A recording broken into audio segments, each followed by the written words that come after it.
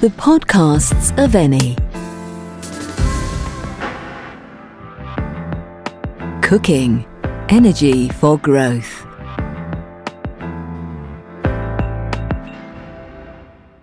How much energy do we consume? There's the energy that lets us feel part of a group, like the All Blacks rugby team. The energy of laughter. The energy of a child. The energy of the universe where it all began. Certainly, there's also the energy that moves cars, turns light bulbs on, heats houses, and that which allows us to experience true emotions, the energy of life. Energy is a word that is constantly changing its meaning. It has a lot to do with human beings and the great journey of life that, for us today, begins in Africa, more precisely, in the Congo.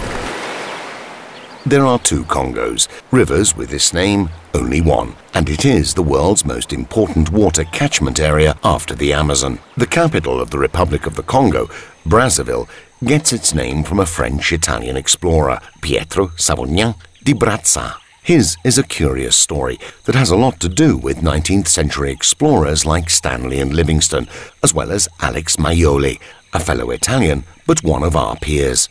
Being a photographer of worldwide fame, we asked him to give us a snapshot of this country, given that he has travelled its length and breadth.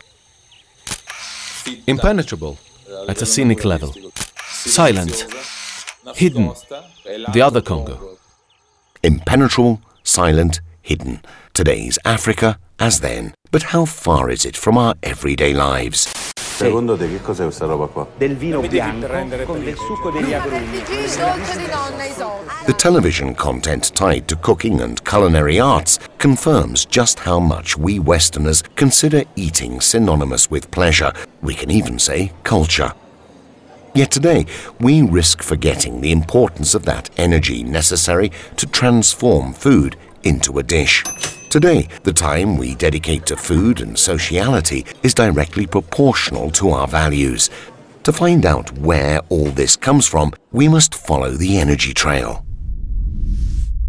In the Congo, food is nourishment, an ancestral element, a religious symbol, in its own way, already an expression of conviviality. Let's hear from Alex Maioli again. We met pygmies in the forest.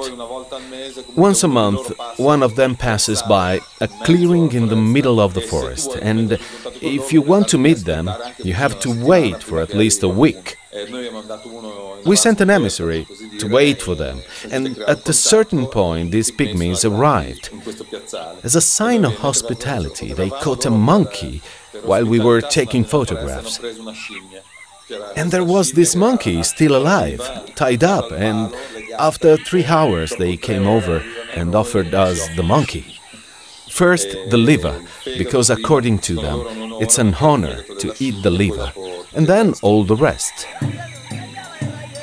The Pygmies are the Congo's most isolated people, primeval inhabitants that a Westerner would call primitive. Yet from their smiles comes a surprising curiosity and thirst for knowledge. It is the most important moment for getting to know each other and, naturally, eating. Quale che sia il modo in cui l'arte di cucinare ebbe inizio 1 milione di anni fa, questa ebbe un effetto velocizzante della nostra evoluzione, perché cucinare aumentò enormemente la qualità del cibo che noi mangiamo, così come incrementò le tipologie di cibi commestibili. La quantità e la qualità del cibo sono fattori chiave. Per la prima volta era necessario accumulare il cibo, metterlo da parte, sedersi a cucinarlo e aspettare. Questo processo poteva durare anche diverse ore. Cooking takes time that humans had to pass around the fire waiting for the food to cook.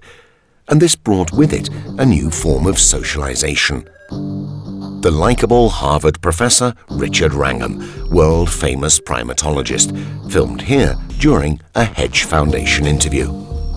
In his book, Catching Fire, How Cooking Made Us Human, he develops the thesis that the initiation of cooking food was an extraordinary force in human evolution. So how then can we explain the differences there still are throughout the world? It all depends on the food we eat.